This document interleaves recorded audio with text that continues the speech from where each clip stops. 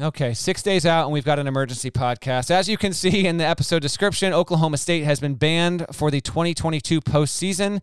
We've got plenty of thoughts, including a couple that might surprise you from Parrish. So we're going to get to that right quick, but a reminder and a thank you to the listeners. The show is going to YouTube for video purposes starting next week. In this podcast description for this episode, if you go in and check, you will see a link. You can tap through and subscribe to Ion College Basketball on YouTube. This is going to be an even more enhanced way of experiencing the podcast in real time, live chat, maybe even some trivia times for the listeners and viewers in real time. Cannot wait to get that started. So please go subscribe to Ion College Basketball on YouTube. We'll be right there in front of your faces starting on Monday. Okay, let's get to it. Oklahoma State, no postseason 2022. How did the NCAA mess up? Did it mess up? And what can Oklahoma State expect now for the season ahead? Here we go. Hey there, it's Gary Parrish. It's Wednesday, November 3rd, 2021. Welcome back to the CBS Sports Ion College Basketball Podcast, where we sometimes discuss camel fighting, dodo birds, and leaky black. Matt Norlander is here with me, and there is significant breaking news in the sport this morning. Oklahoma State has lost its appeal with the NCAA, so the Cowboys will not be allowed to participate in the postseason this season. That means no Big 12 tournament, no NCAA tournament, no NIT, no nothing. Their season will end March 5th with a game against Texas Tech. Dreams ripped away by the NCAA just 6 days before the start of the 2021-22 season. Deadleg, you broke the news this morning, so I'll let you provide the details. And let's start with you just reminding listeners why Oklahoma State found itself in this position. Yeah, I'll be thorough here, but I don't want to get too deep in the weeds. But yes, reminder, more than 4 years ago, September 2017, the FBI announces it's done a sting raid into bribery and fraud in college basketball. There were 4 assistants, you'll remember, that were arrested that day. All 4 of those assistants eventually pled guilty. They were at USC, Auburn, Arizona, and Oklahoma State. Lamont Evans was the assistant there. So in 2019, January of 2019, Lamont Evans eventually pleads guilty. He serves 3 months in federal prison later on in that year.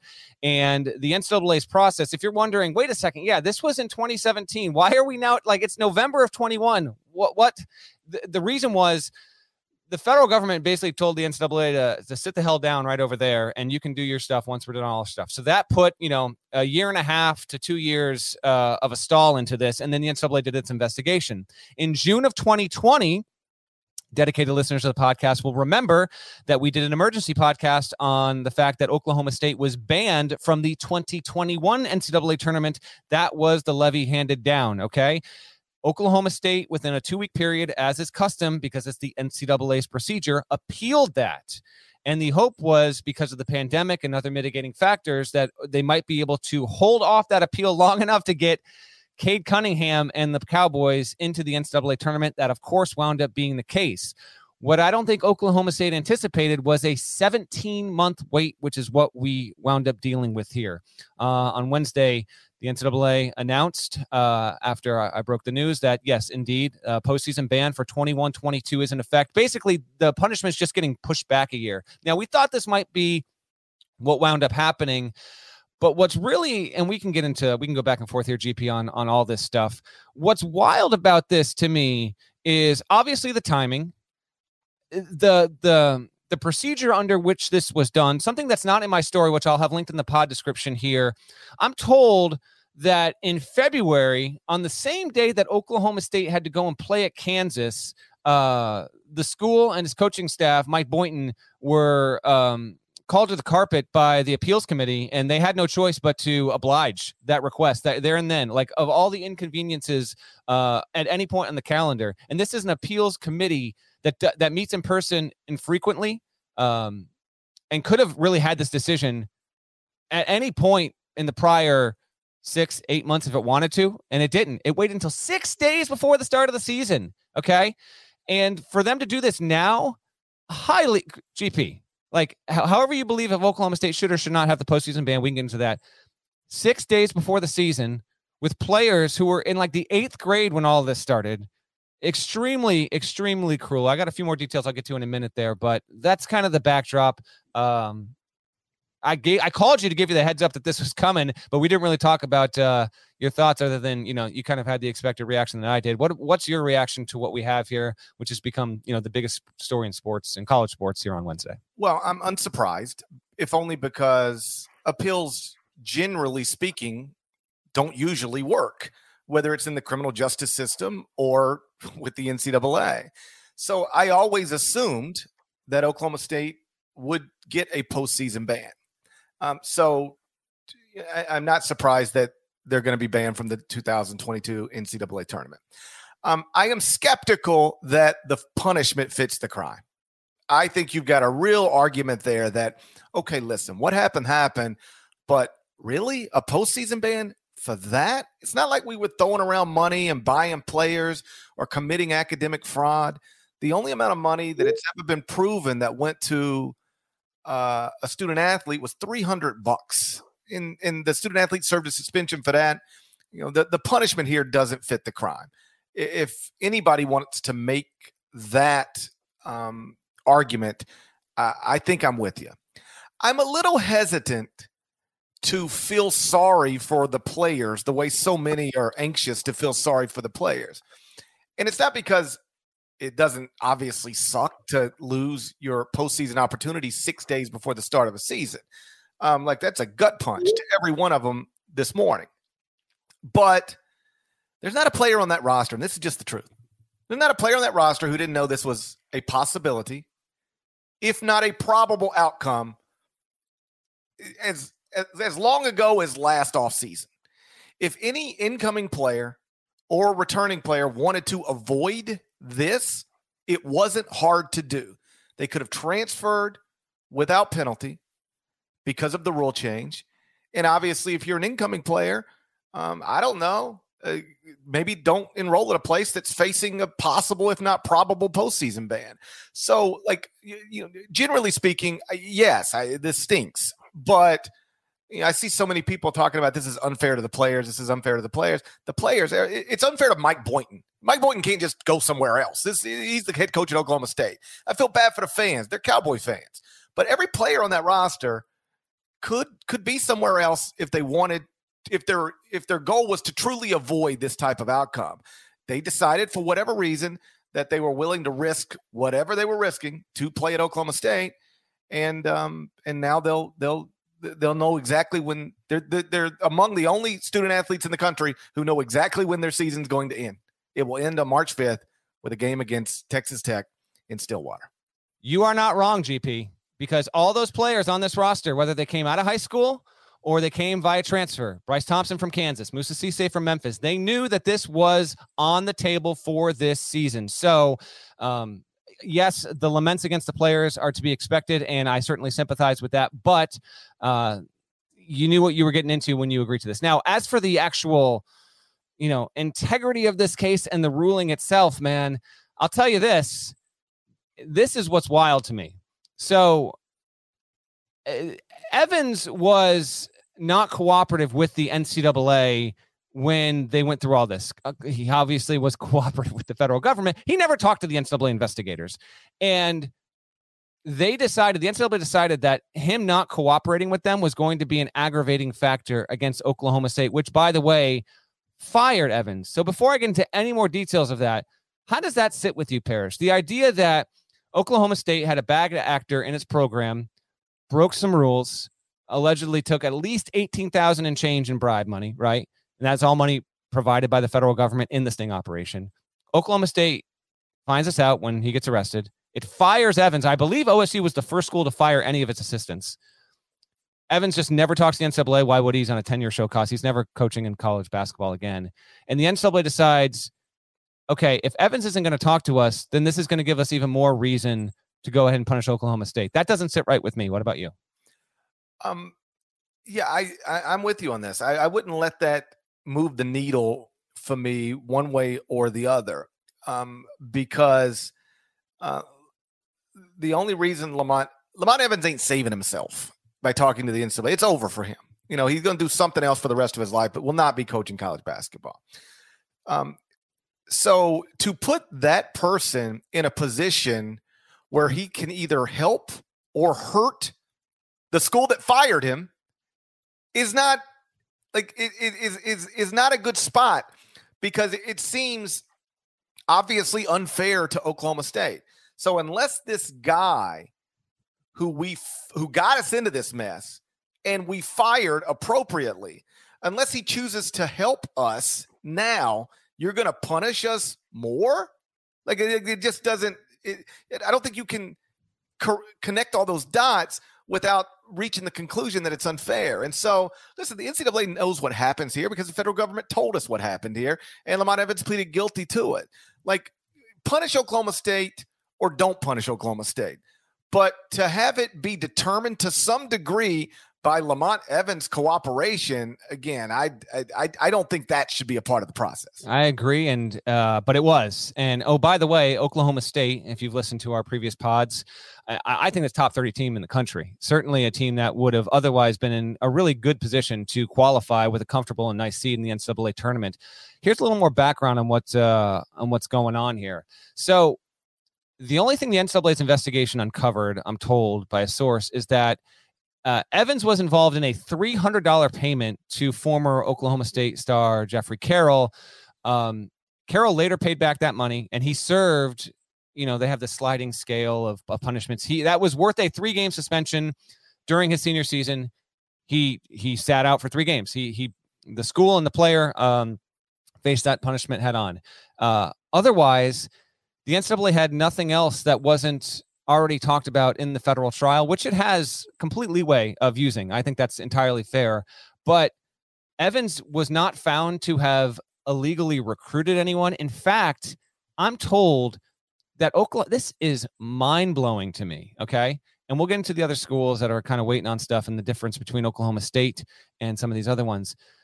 But Oklahoma State, as far as I know, is the first school to ever receive a postseason ban despite not doing one of these 5 major violations, being involved with them, being accused of it, period. Oklahoma State did not have a recruiting violation in this case, had no academic fraud. There was not a head coach responsibility charge levied against Mike Boynton, nor would there be because it was actually Brad Underwood's team when Lamont Evans did much of this stuff. There was no lack of institutional control charge, no failure to monitor. Those 5, none of them levied against the program, and yet there's a postseason ban. It's believed to be unprecedented in the history of NCAA infractions. And I went back and looked at our news story, Parrish, from June of 2020. What's just so funny, and I say that tongue in cheek, is Larry Parkinson was a member of the COI. He was the guy who spoke on the conference call after Oklahoma State's news got handed out in June of 2020 before they eventually appealed. He said, quote, if they had not been accommodating, quote, maybe the result would have been different, but they fully cooperated and got the benefit of that. So this is the lenient punishment for Oklahoma State. Postseason ban on top of 3 years probation, which starts effective today. They had to pay a $10,000 fine plus 1% of the men's basketball budget. They got a reduction in 3 scholarships. They got a reduction in official visits and days on the road and phone calls, which they've already put into place there. So yeah, it's a pretty heavy charge. And the big headline is this is the first school to be handed out the biggest punishment you can get, postseason ban, right? Auburn and Arizona also had assistants arrested. They self-imposed last season under different circumstances. Those programs are going through the IARP, the Independent Accountability Resolution Process. USC was ruled on in April. No, Parrish. No postseason ban. South Carolina, Lamont Evans' former spot where he was also, I sat in that courtroom. I listened to the wiretaps. I watched him on video when he was at South Carolina. South Carolina, no postseason ban. So, and I don't disagree with that. And if you want to make the case OSU should get a ban, but here's my thing, GP. There is no consistency whatsoever with this, just none. Lamont Evans broke the rules in the same fashion, in the same style at South Carolina. They don't get a ban, and nor should they. But Oklahoma State does. That's where the NCAA is ripe for a lot of criticism and deserving so. There's no question. Based on your understanding that no program that didn't check one of 5 level 1 violation boxes has never been given a postseason ban, that suggests that, my instincts are correct, that the punishment seems excessive. It doesn't seem to fit the crime. But beyond that, the upsetting thing, if you're an Oklahoma State fan, is like it's not even consistent. Like it'd be one thing if like, man, I don't think we should get hammered like this, and I also don't think South Carolina should have got hammered like that, and I also don't think USC should have got hammered. But like, answer this question: if it were being asked by an Oklahoma State fan, why did we get a postseason ban, but South Carolina didn't and USC didn't? Give me your best shot at that. What I've been told. And I did have, when I remember questioning this either on the podcast or in tweet form, I did have someone, obviously on the NCAA side, reach out to me and laid out why they're different. And basically the answer I got back was what was presented at the trials with Lamont Evans and the amount of money he took while employed at Oklahoma State, as opposed to the amount of money he agreed to or the schemes that he was involved in while at South Carolina, was the biggest differentiating factor. At least $18,000 in bribes with the potential of more than $40,000. I'm not getting into the weeds on all that kind of stuff. We're long past that. I'm told that is the biggest difference there, that the majority of the money involvement and what he took was when he was at Oklahoma State, even though for all practical purposes, he agreed with Christian Dawkins's scheme when he was at South Carolina. He got a job opportunity for Brad Underwood at Oklahoma State.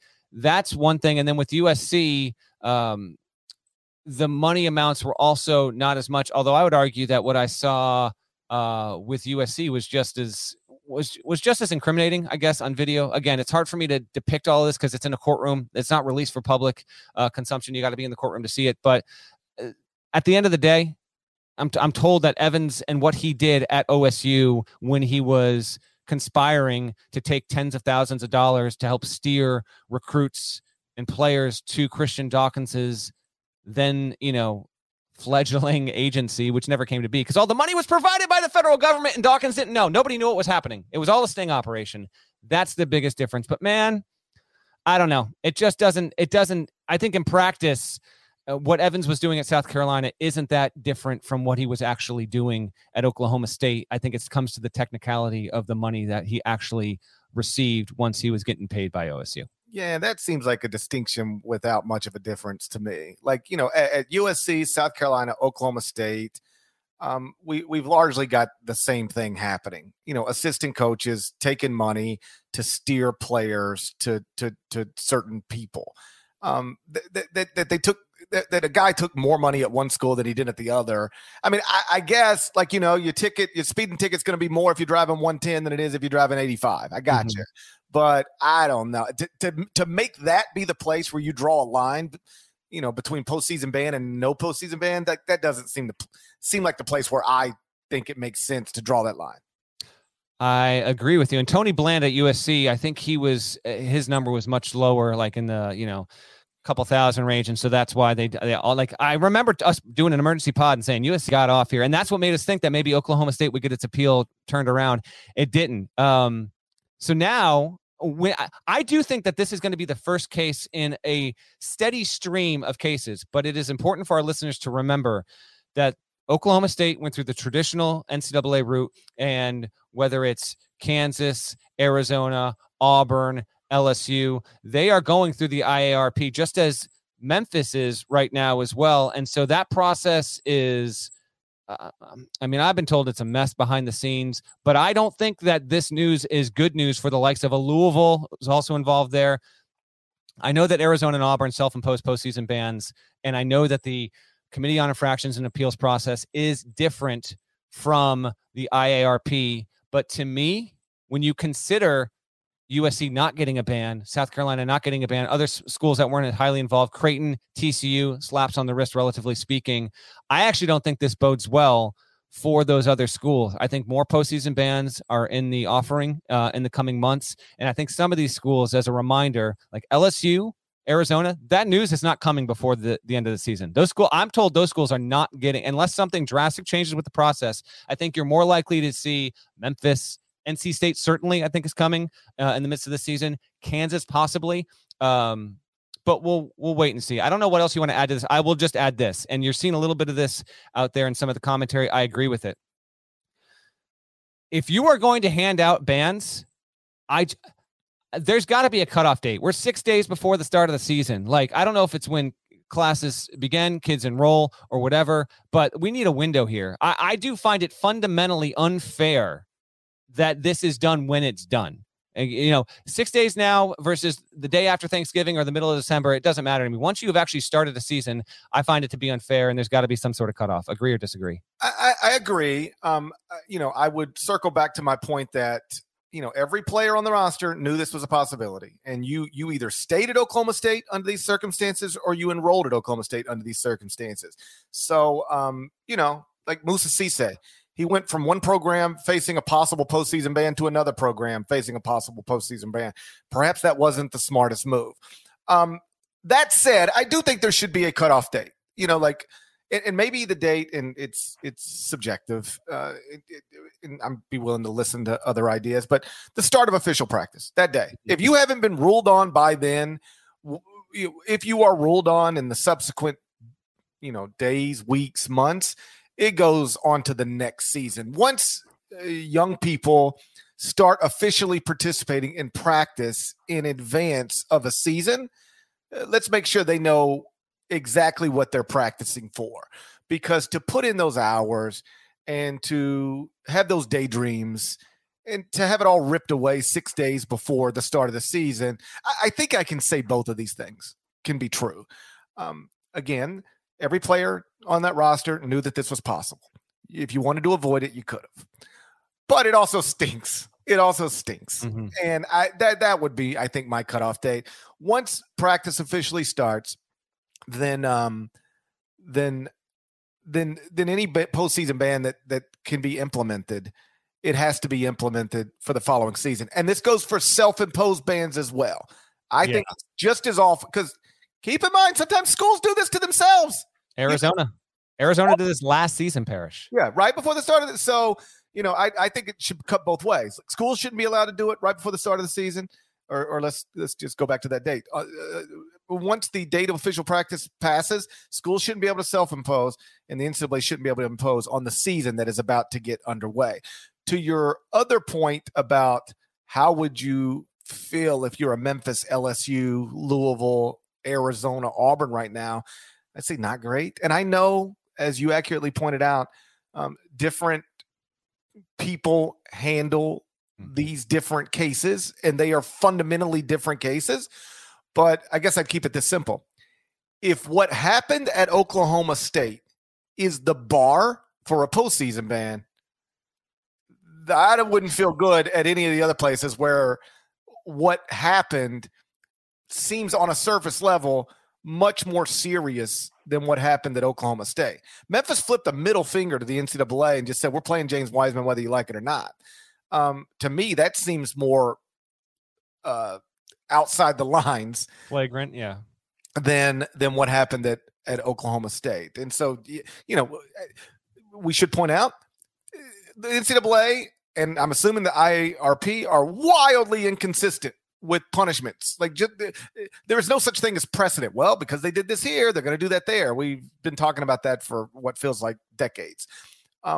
But yeah, if Oklahoma State's about to be banned from the postseason because of what happened at Oklahoma State, the facts of the case, I wouldn't feel good if I'm at any of those other programs right now. My last question for you on this is this. Having brought up Memphis and it did what it did, there's a difference between what Memphis did and what I'm about to ask you. But, Oklahoma State is just the latest. This feels so very Charlie Brown in the football, okay? It seems like almost annually we get a story with a school who is so accommodating. Roll out the red carpet for the NCAA. Come on in, pillage through our filing cabinets. Go ahead, check our phones, our bank accounts, all of it. Just highly accommodating. What did it get them? Right? The cynical message here is you do not need to if you want to resist the NCAA with all your might, a la what like we've seen a certain coach down in the Bayou is doing. Why not? Because ultimately, what is it getting you? Oklahoma State didn't have a head coach who was involved in this. None of these players were involved in any of this. The assistant was charged, pled guilty, served prison time. And what did it get him? They got an extended stay. So we got to see Cade Cunningham play a couple NCAA tournament games. I admit this is something of a cynical approach, but also at the same time, I've had a couple of coaches text me this exact thing. In fact, one of them, since we started recording, said, how do they even lose their appeal when South Carolina and USC didn't get a ban? Someone explain it to me. So this kind of idea that like, why even be nice to the NCAA? Because what's it going to get you? What's your response to that? I mean, there's a lot of evidence to suggest that, cooperating doesn't really help you. Like the NCAA always says it does. They're like, well, if you wouldn't have cooperated, it could have been worse. But like, it's rarely good when you do cooperate. Like they always say cooperating helps, but I don't show me the example. All I ever hear from schools that cooperate after the fact is, I wish we wouldn't have cooperated. That's all because it doesn't seem to help, or at least it doesn't seem to help enough to make it feel like we did the right and smart thing. Again, I feel sick for Mike Boynton this morning, and I feel sick for fans of that program because, you spend weeks, if not months, getting excited about the start of something. And part of that is always dreaming about, where it might go, where it could lead. And now you know the answer to that question. It's going nowhere. It's leading to nothing. You're going to play a regular season schedule, and I'm sure there'll be some fun moments. But, Oklahoma State right now knows exactly when its season's going to end. Duke doesn't. Kentucky doesn't. Oklahoma doesn't. Everybody can still dream about their season maybe ending on a Monday night in New Orleans. But Oklahoma State now knows exactly when their season's going to end. It's March 5th, and that's not a great feeling, again, less than a week away from the start of the season. In 6 days, we're going to have games. And the most notable event, that's going to be the Champions Classic inside Madison Square Garden in New York City. I'm going to be there. Norlander will be there. And Jalen Wilson, he might also be there, but we now know he will not be playing for the Kansas Jayhawks. We're going to discuss that development next. But first, check this out. The all-new Hyundai 2024 Santa Fe is equipped with everything you need to break free from the dull work week and embark on an adventurous weekend with your family. The Hyundai Santa Fe's features like available H-Track all-wheel drive, standard third-row seating, available dual wireless charging pads. You've got the H-Track all-wheel drive so you can take on those dirt trails and kick up some mud. Or the third-row seating gets your whole family in to experience the thrill together. The dual wireless charging pads make sure that no one gets stuck in the great outdoors with a dead cell phone. Think about those adventurous activities you can do.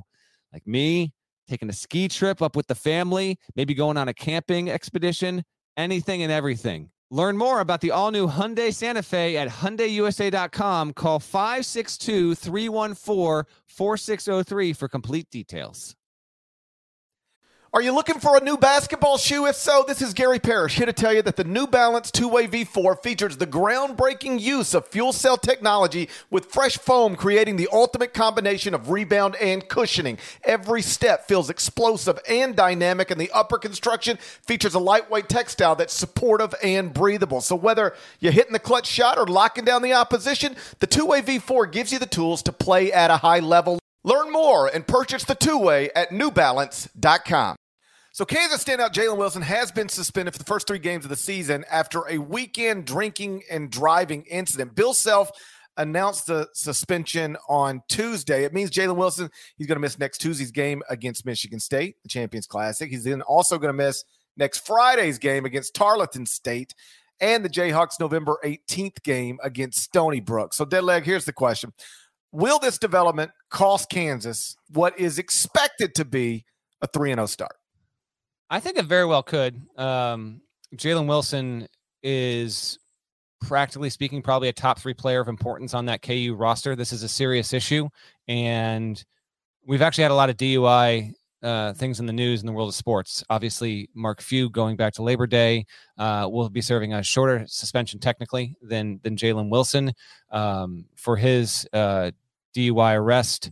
And then there is the awful, devastating, and horrendous story that came out on Tuesday. Las Vegas Raiders star wide receiver Henry Ruggs was impaired while driving and killed another young woman in that car wreck. And that incident is a torturous reminder of just how unacceptable and avoidable something like this is. So Jalen Wilson's suspension, if it had been longer, frankly, I would have had no issue with it. You just can't have this ever, no matter how old you are, whether you are 18 or 98 can't have it ever in our society. It's something that still plagues society because people imbibe and suddenly think that they're better to drive than they are. So, yeah. Could it affect Kansas's ability to beat Michigan State at the Champions Classic? Sure. But that's not the biggest takeaway from this. They won't have them on the floor. They might lose the game. And if they do, that's just the fallout to a much bigger issue. And to Wilson's credit after the fact, his statement actually read pretty sincere. He understands the severity of what he did, and Bill Self's suspension, this doesn't surprise me. I thought this was going to be the minimum when it came to what he had done, and he'll own up to it, and he will not be on the floor to start the season or the 2 games after that. I read his statement, and yeah, it struck me as a guy who knows he made a mistake, sincerely. And I wonder if that's more emphasized because his statement is released on the day that the Henry Ruggs tragedy happens in Las Vegas. And reading the details about that, they're just horrific. One way to put it is that a young woman's car was struck and she died. The more specific way to put it is that she burned to death in her car. He hit her car from behind at an excessive speed. It burst into flames, and according to police, she just couldn't get out of the car. She burned to death in a car, 23-year-old woman. And it's just a reminder of how quickly, obviously, your life can end. Totally randomly. This young woman, far as we know, was doing nothing wrong other than nothing. She wasn't doing anything. And she just got hit from behind by a drunk driver and burned to death in her car. What? But on the other side, for Henry Ruggs, it's a guy who, by the way, just had a baby last year. He was with the mother of the baby in the accident. He was Instagramming from Top Golf, the same Top Golf we've been to a million times in Las Vegas, and was just having a night out, and then decided to get behind the wheel of a car, clearly when he shouldn't have, and he took another person's life. He ruined his own. His career, I'd never say never, it's the NFL, but he's going to jail. In Nevada, if you're convicted of that crime, felony DUI resulting in death, it's a minimum 2 years federal prison and possibly 20. So he's going to jail.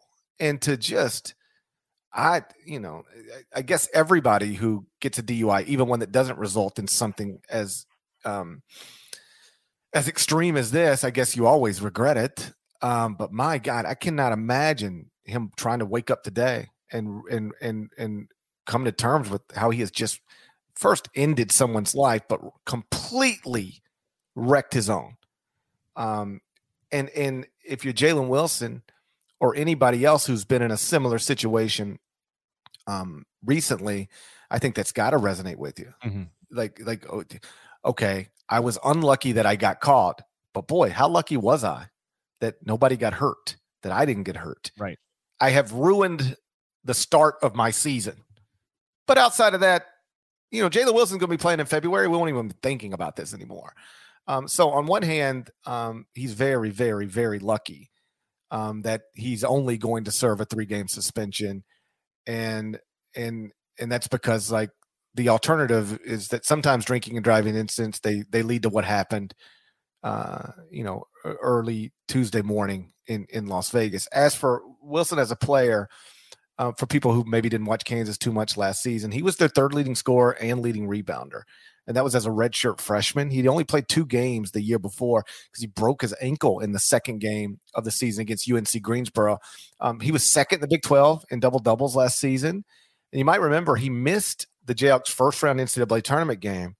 That was against Eastern Washington because he tested positive for COVID. Returned for the 2nd-round game against USC, but only played 9 minutes. He just wasn't the same, and they got blasted, 85-51, lost to the Trojans. He didn't close the season too strongly. He was held to single digits in each of his final 4 games. So he was better early last season than he was late. He was on those National Player of the Year list, early in the season.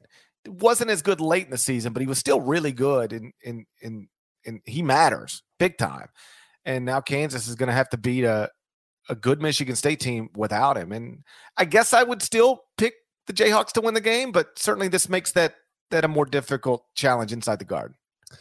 We will preview and make our picks for that game on our Monday podcast right before the season starts. I did reference Wilson's statement. I'm going to read it to you in full right now. He said, quote, "To my family, friends, coaches, teammates, and Jayhawk Nation, first and foremost, I want to apologize to all of you for my mistake this past weekend. I accept full responsibility for my actions and am extremely remorseful in my lack of judgment. I know it wouldn't be fair for me to ask for forgiveness right now, so instead I plan to show you the true man I am and my true character through my actions and behavior moving forward. Again, I am truly sorry." It's a nice statement, and yeah, we'll take you at your word, Jalen. And the Ruggs thing is certainly all the more illuminating, given the timeliness of all of this happening. And I would think it is something that is impacting Wilson and the situation surrounding Kansas even more so, because that Jalen Wilson is a college basketball story. Henry Ruggs is a national news story. And so once you see that penetrating into your environment and is discussed amongst people in your community, and it's on television and in your social media feeds, it has even more resonance there. But he'll sit, and Kansas will go without him Tuesday at the Champions Classic. So before we get out of here, should be noted, Jalen Wilson is not the only notable player who is going to be suspended for the first 3 games of the season. All-American Kofi Cockburn is also going to be suspended for the first 3 games of the season because of an NCAA violation. Specifically, he was selling university-issued apparel and memorabilia in violation of old NCAA rules. Best I can tell, he did this in June. If he would have done it in July, it's not an issue. But because he did it in June, it was at the time a violation of NCAA rules, and the punishment will be a 3-game suspension. And so, the timing, the young man had poor timing. I understand why people are like fed up with it. Like, come on, what are we doing? He's an All-American. You're taking him out of it for what? But if you wanted to argue the other side of it, it was June 2021. There were rules in place, even if the rules were about to be changed. And, he broke the rules, and arguing that the rules changed after the fact. I don't, it's just not a very good argument. Well, there's a lot of context around this. And to anyone that wants to compare, like, the Mark Few suspension versus Kofi Cockburn versus Jalen Wilson, they are different situations being dictated by different factors. Jalen Wilson was a coach, athletic director decision. Mark Few was a university president board decision, and this is an NCAA decision. They're not remotely the same. And remember this, because I haven't seen too many people bring this up. Not that it excuses it. I'm just trying to give you more background as to why all of this happened. Kofi Cockburn was no surefire thing to return and play for Illinois this season. The fact that he has puts Illinois in the conversation for preseason top 10 team and, maybe the best team in the Big Ten and all that. But Kofi Cockburn was going to maybe go to the NBA, and then he was in the transfer portal. So for Kofi Cockburn, GP, like, he might have been done. Like, at this point when he's doing this, I know he was like still considering Illinois, but like at this point, like when he was doing it, he was like, I don't know if I'll ever play there again. Like, why not? I get it happened, why it happened. Here's what Brad Underwood said when the release came out on Monday. "We are disappointed with the 3-game suspension because there were unprecedented factors and altered timelines." Love me some altered timelines, GP. Multi-universe theory. Here we go. Underwood continues, "Related to his decision to ultimately withdraw from the NBA draft and return to school. Once Kofi had a full understanding of where he stood regarding the draft, he made an educated decision to return to school, work toward his degree, and continue improving his game. That said, we understand and respect the NCAA's decision in this matter, and we will move forward accordingly. As always, Kofi's attitude and outlook remain upbeat and positive. He is focused on helping his teammates prepare for the season, and we can't wait to have him rejoin us on the court." I think Illinois got off easy. And I don't say that meaning I believe Illinois that Cockburn should have had a longer suspension or anything like that. I'm saying I think the NCAA took a look at this case, all the details involved with it, and otherwise might have had grounds to suspend him for 6 or even 9 games or 10 games otherwise. The fact that it is just 3 games and it landed when it landed, I think is actually probably I'm going to criticize the NCAA at the start of this podcast and maybe give it a little bit of DAP here at the end. I could see a situation where if it wasn't right up on July 2021 Parrish when the rules changed, and if we were still kind of in that in between what's really going to happen deal, this would have been a longer suspension depending on the gear and how much he sold it for, et cetera, et cetera. And I also don't think this is going to matter. I think Illinois is going to win all those games. It's got two small schools and Marquette.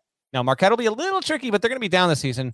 And I think Illinois without Coburn is good enough to beat the Golden Eagles. We'll wait and see. But I don't think the suspension is going to matter to Illinois in the win-loss column. But as always, I reserve the right to be quite wrong.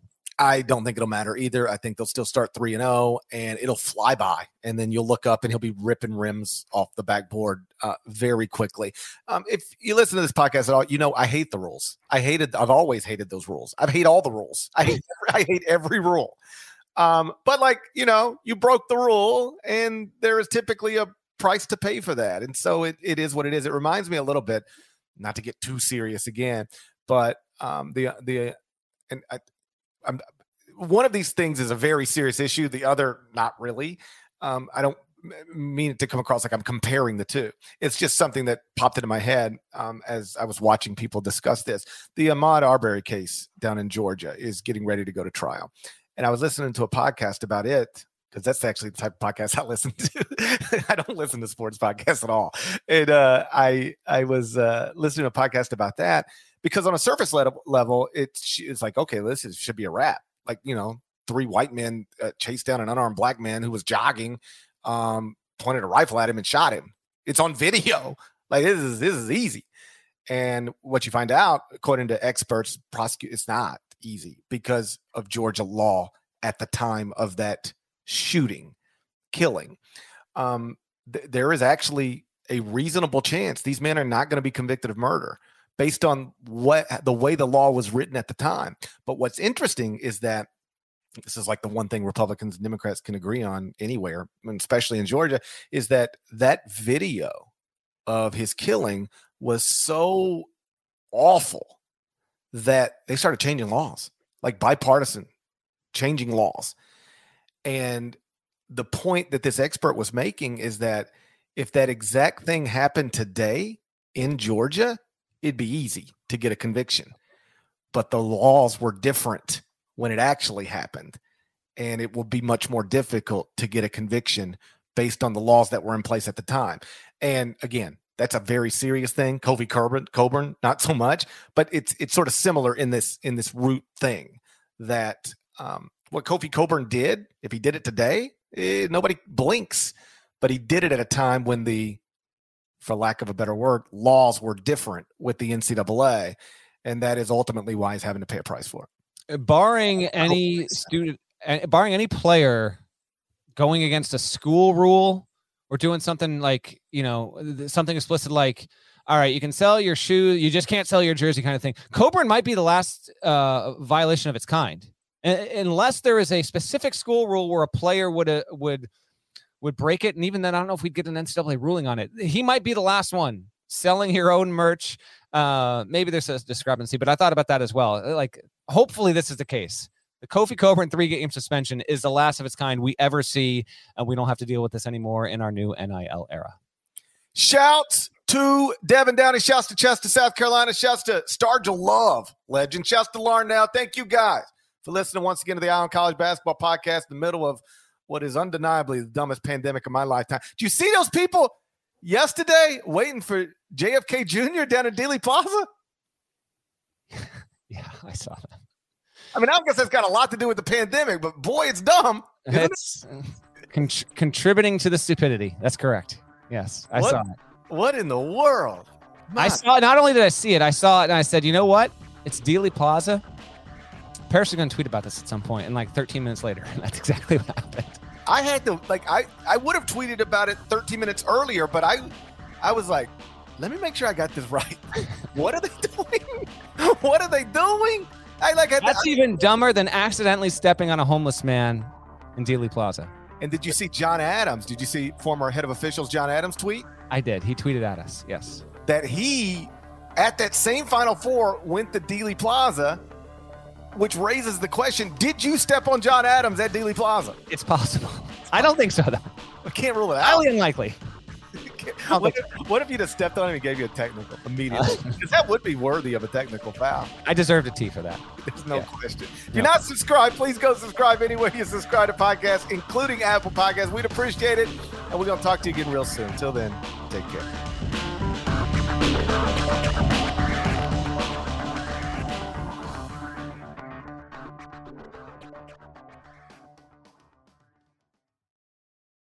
Ready? Go. Mission Impossible Dead Reckoning is now streaming on Paramount+. Hang on! It's off-the-charts spectacular. Go, go, go! Tom Cruise has outdone himself. The world's coming after you. Stay out of my way. Prepare for one of the best action movies ever made. This is getting exciting. Mission Impossible Dead Reckoning.